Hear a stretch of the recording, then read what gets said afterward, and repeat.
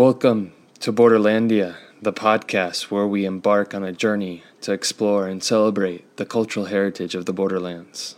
I'm your host, Alex La Pierre, and I'm thrilled to have you join us on this immersive exploration of the rich tapestry that makes up our binational region.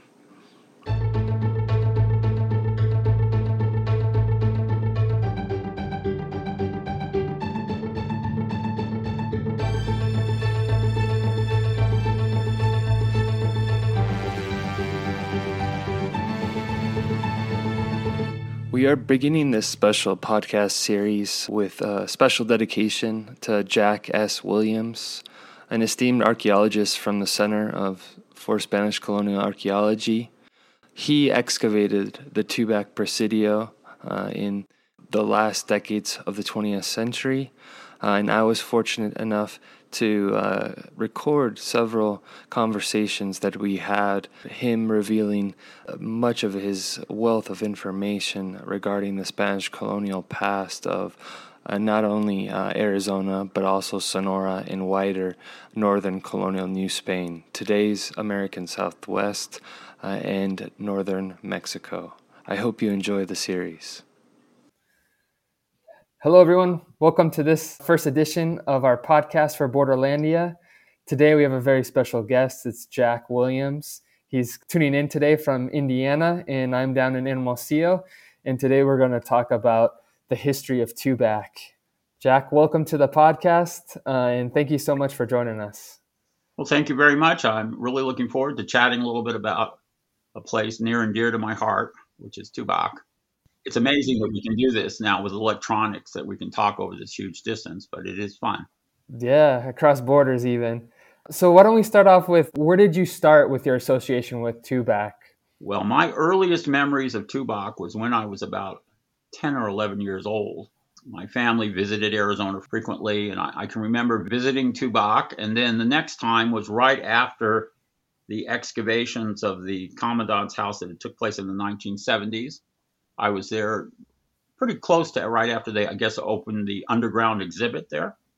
And then the next time was I was a graduate student at the University of Arizona in the early 1990s and visited. And I got really involved with the site when the park superintendent, who was Bob Barncastle, asked me to come down and help him try to see if an area that was going to be proposed for development might contain some Spanish colonial remains. And it didn't take me very long to look at the Urrutia map to see that about half of the Spanish colonial settlement was in the proposed development area. And what drew your interest at such a young age to the topic of Spanish colonial history and Spanish colonial archaeology? Well, it kind of started out when I was a kid visiting Arizona, and I visited some Hohokam sites, and I was much impressed by looking at National Geographic and work of Emil Haury, and it really excited me. And it was at that point I kind of decided I wanted to go into archaeology. And then as I grew older, I was more and more focused on the historic period, partly because the wild speculation that goes into prehistoric archaeology didn't appeal to me very much. So I liked the fact that Spanish colonial history was a good framework with some overarching elements that you could tie directly to the archaeological record. So eventually I volunteered when I was a teenager to work at San Diego Presidio and did work there. And once I had started studying the subject, it just seemed like there was an endless array of things that needed to be questioned and that where evidence existed. Yeah. Well, when I first met you, actually, I think I was in middle school, and my father found an ad in the Union Tribune newspaper mentioning that young students could help the archaeologists there at the Presidio, and it really changed my life and changed the course of my life and really drew me into this passion that I have today, like you do for this era as well.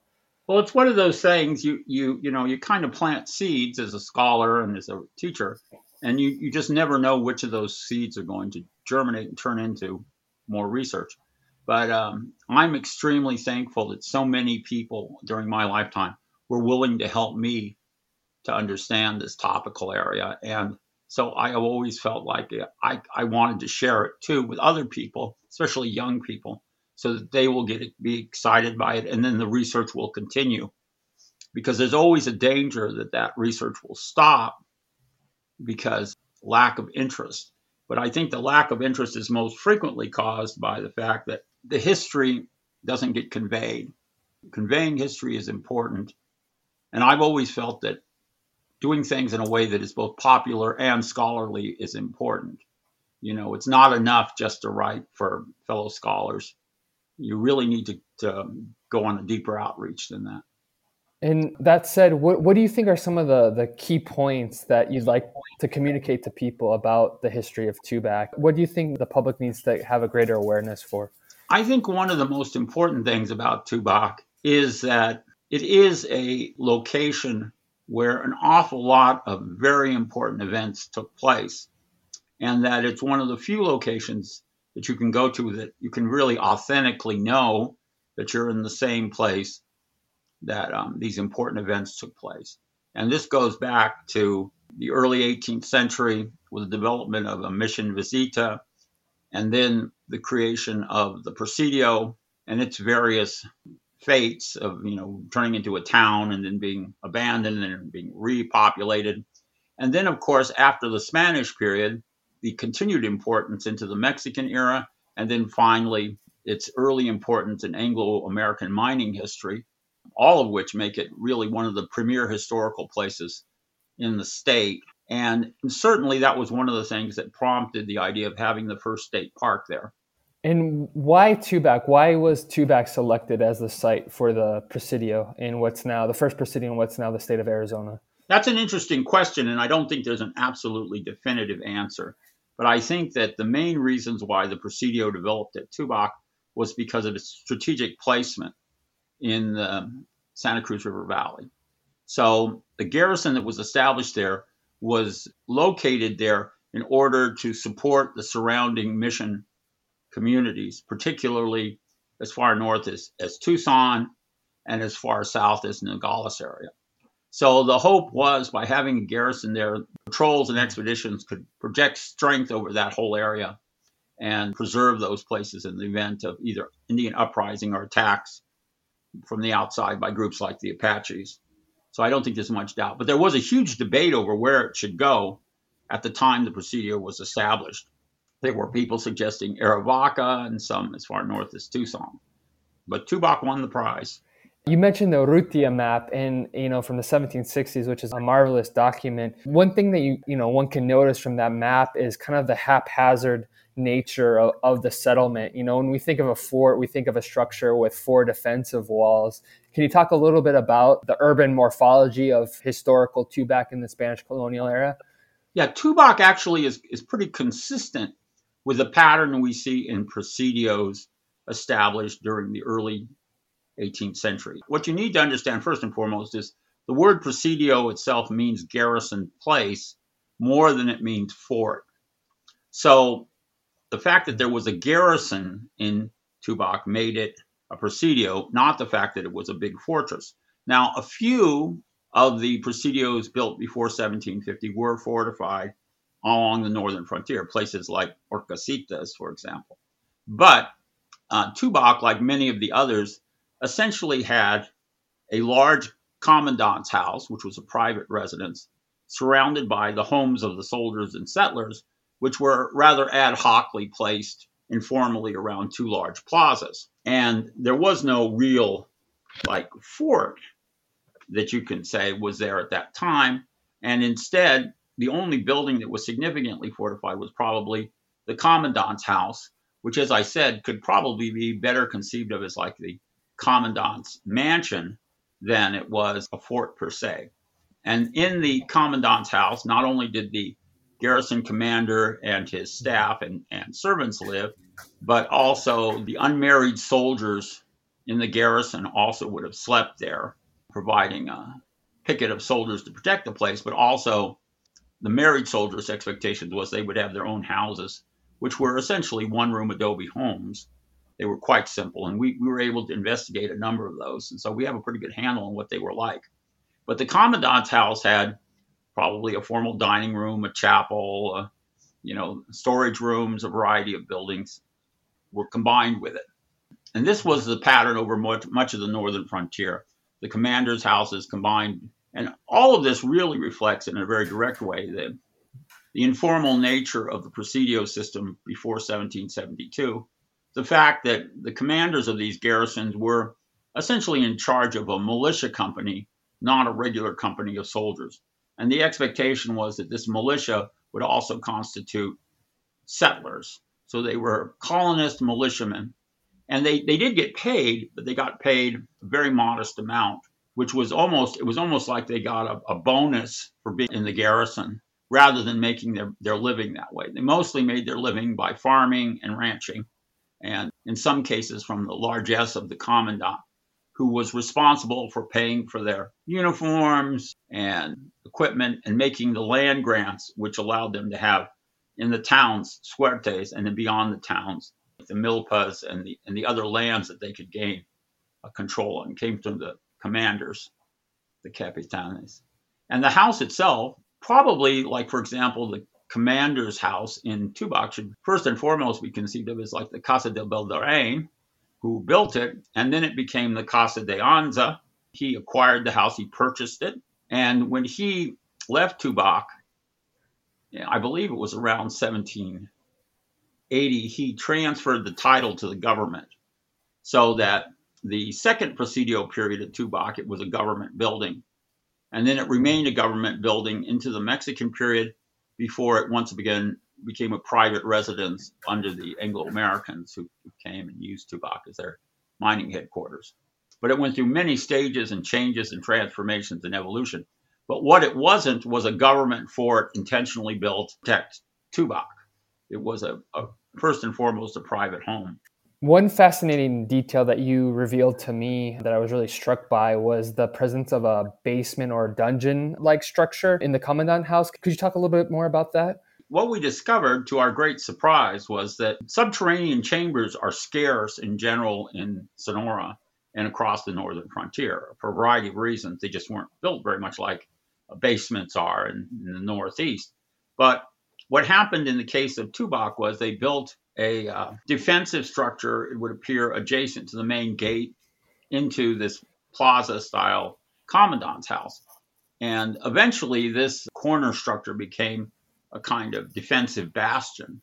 And that almost certainly, it's marked on the Urrutia map as the guardhouse. And so what we discovered was that this guardhouse had a basement-like dungeon down below it. And the amazing thing, when we got down into it, in a very hot and sweaty summer, I must say, of investigations, we discovered that the building had collapsed. And my guess is that it probably collapsed in the 1780s, 1790 or so. And when it did, it smashed all sorts of trash into the floor, but then the remains of the roofing at the top of that building and the things that were on top of the roofing, because it was a platform where people clearly had domestic activities, were all pretty easy to read. So we were able to see the matting and characteristic roof elements. And then there was an inordinate number of cow skulls and cattle bones on the floor that had been smashed into the floor. Now, this was important evidence in part because it really gives us an understanding of the kinds of cattle that were being raised in Arizona in the Spanish period. And of course, what they weren't was longhorns. They were, probably a pretty rugged Andalusian breed, I suspect. And so at some point, there'd probably been primary butchering that had gone on there.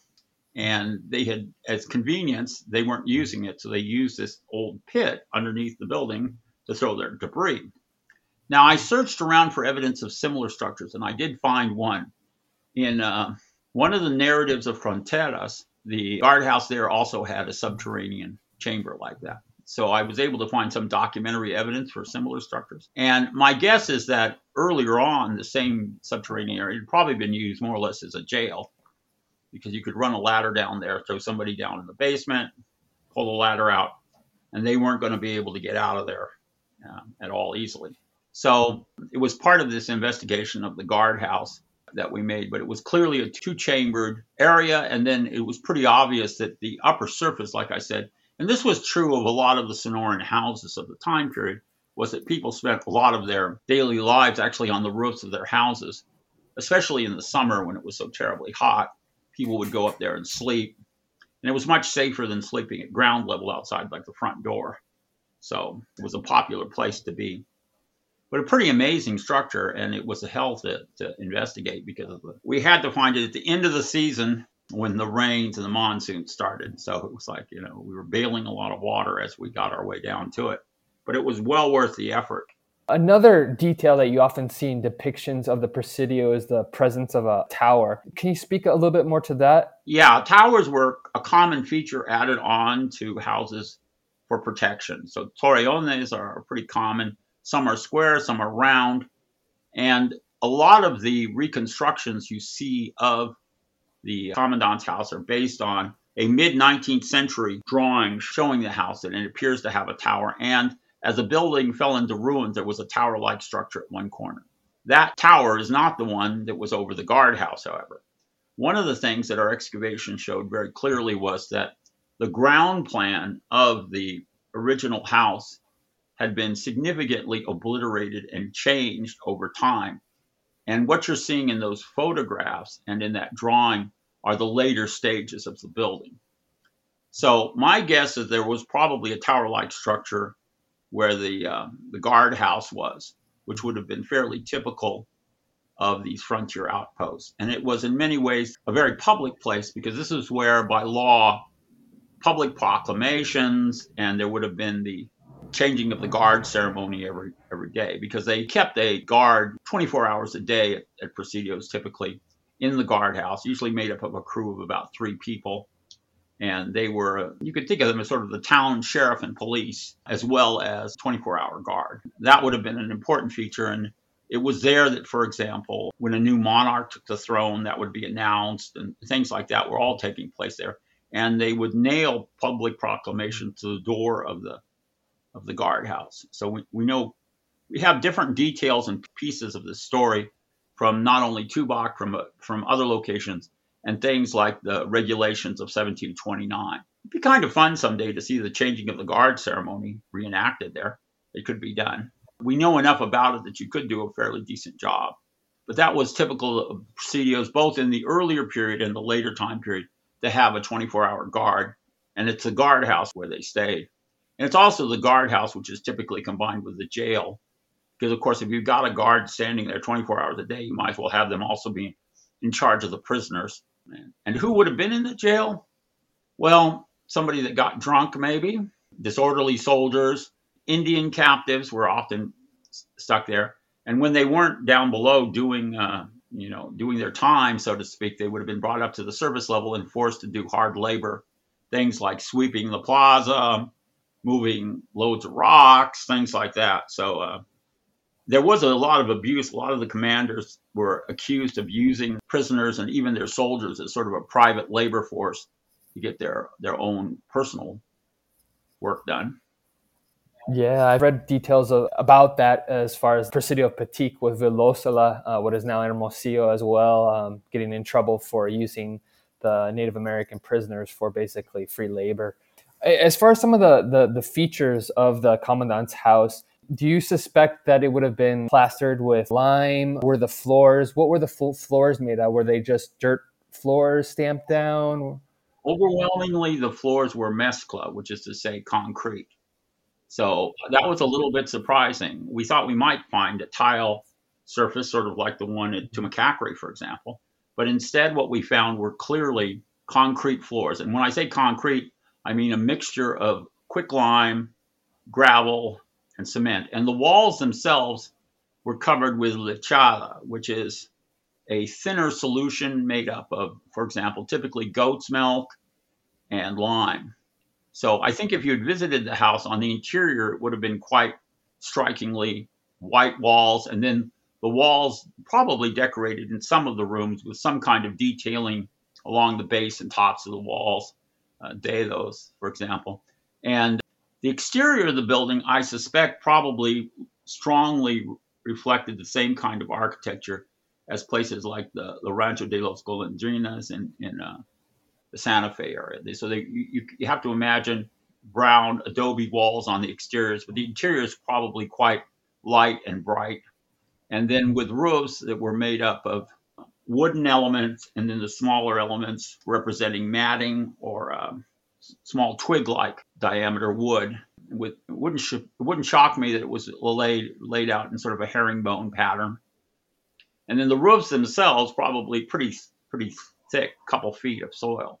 So they had to be fairly strong because people were expected to be up on the tops of the roofs.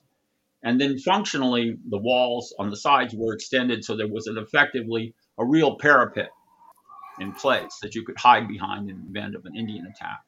So that's probably the kind of building we're looking at here. But I don't think it would be a mistake to think of life being extraordinarily crude on the interiors of those rooms. We found, by the way, the exact same sort of floor in our investigations at Mission San Javier del Bac in the so-called candle room. We found a floor that was identical, I think.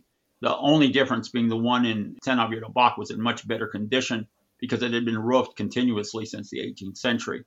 And of course, the ones in Tubac have been exposed to water leaching activities and things like that. Now, by the time we're talking about the U.S. period and the mining community there, it may have returned to dirt floors. But in the Spanish period, I think we're talking about a reasonably elegant house. And of course, you have to think about it because the builder was, frontier standards, was like a millionaire. So he had a very nice home.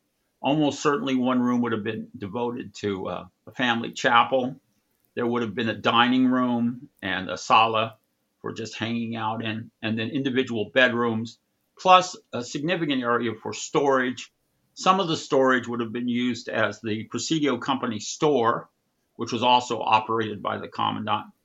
And then probably, perhaps on even a porch-like setting, was where the unmarried soldiers, the new recruits, were expected to stay. And they would remain hanging out at the commandant's house, so to speak, until such time as they married. Once they married, they were eligible for a land grant and would have been capable of moving into their own family homes.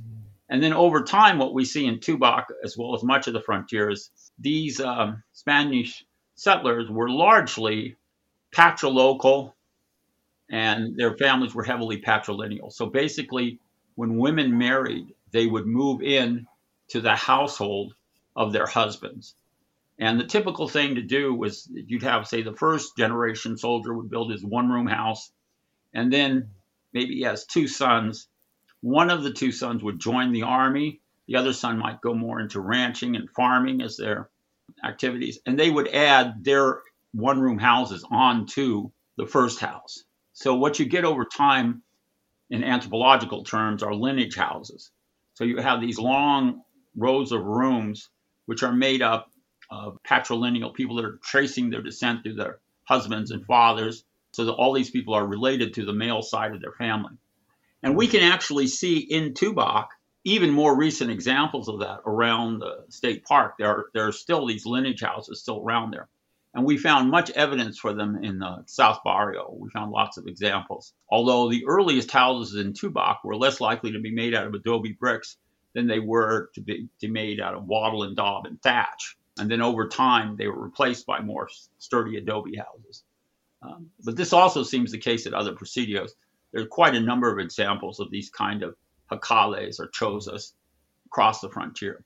And probably most of the houses shown on the Rutia map are in fact not adobes, but are in fact these kind of less formal structures. And Jack, there's two names associated with the community of Tubac, two patron saints. There's that marvelous lance with the engraving that they have at the museum, San Ignacio de Tubac.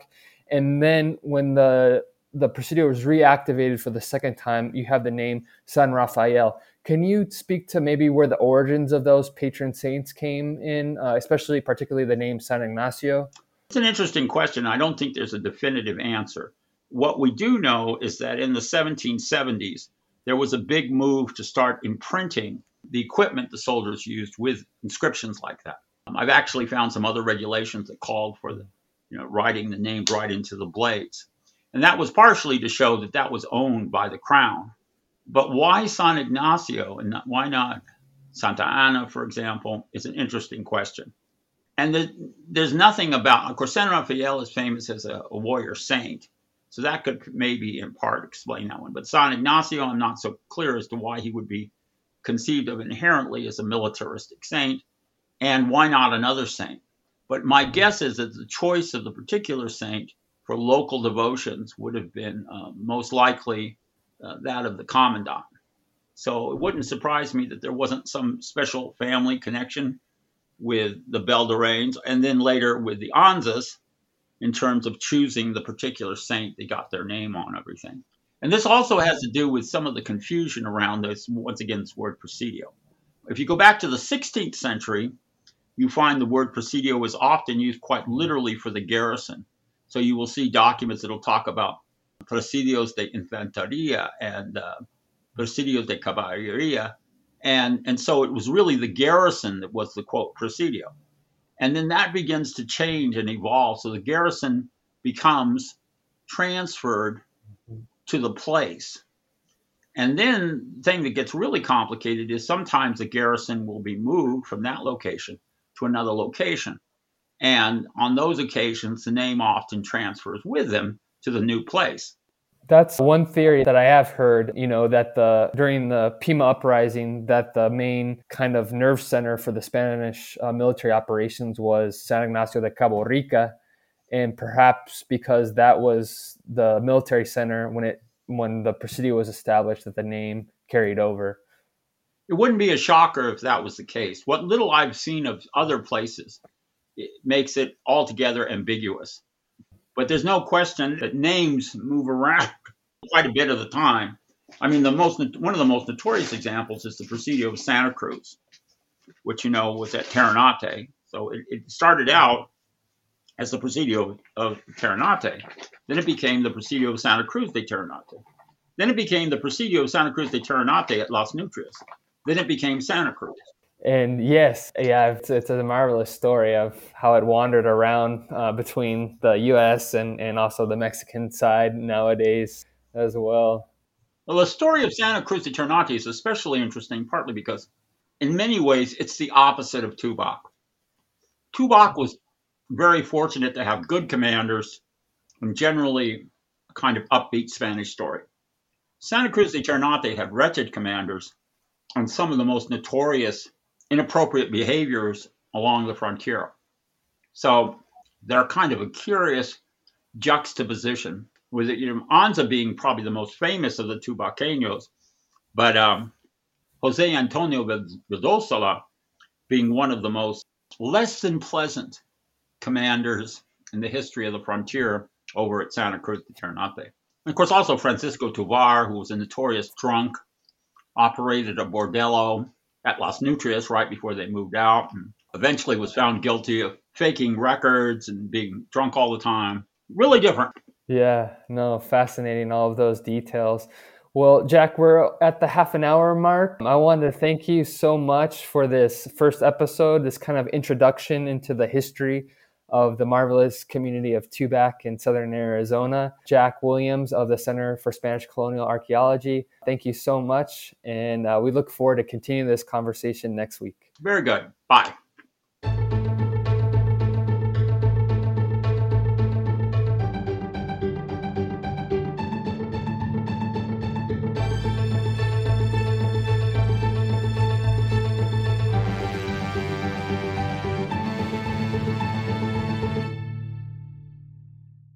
Thank you very much for listening to this week's episode. You can find more information by visiting us at borderlandia.org. We are a binational organization committed to building public understanding of the borderlands. Thank you.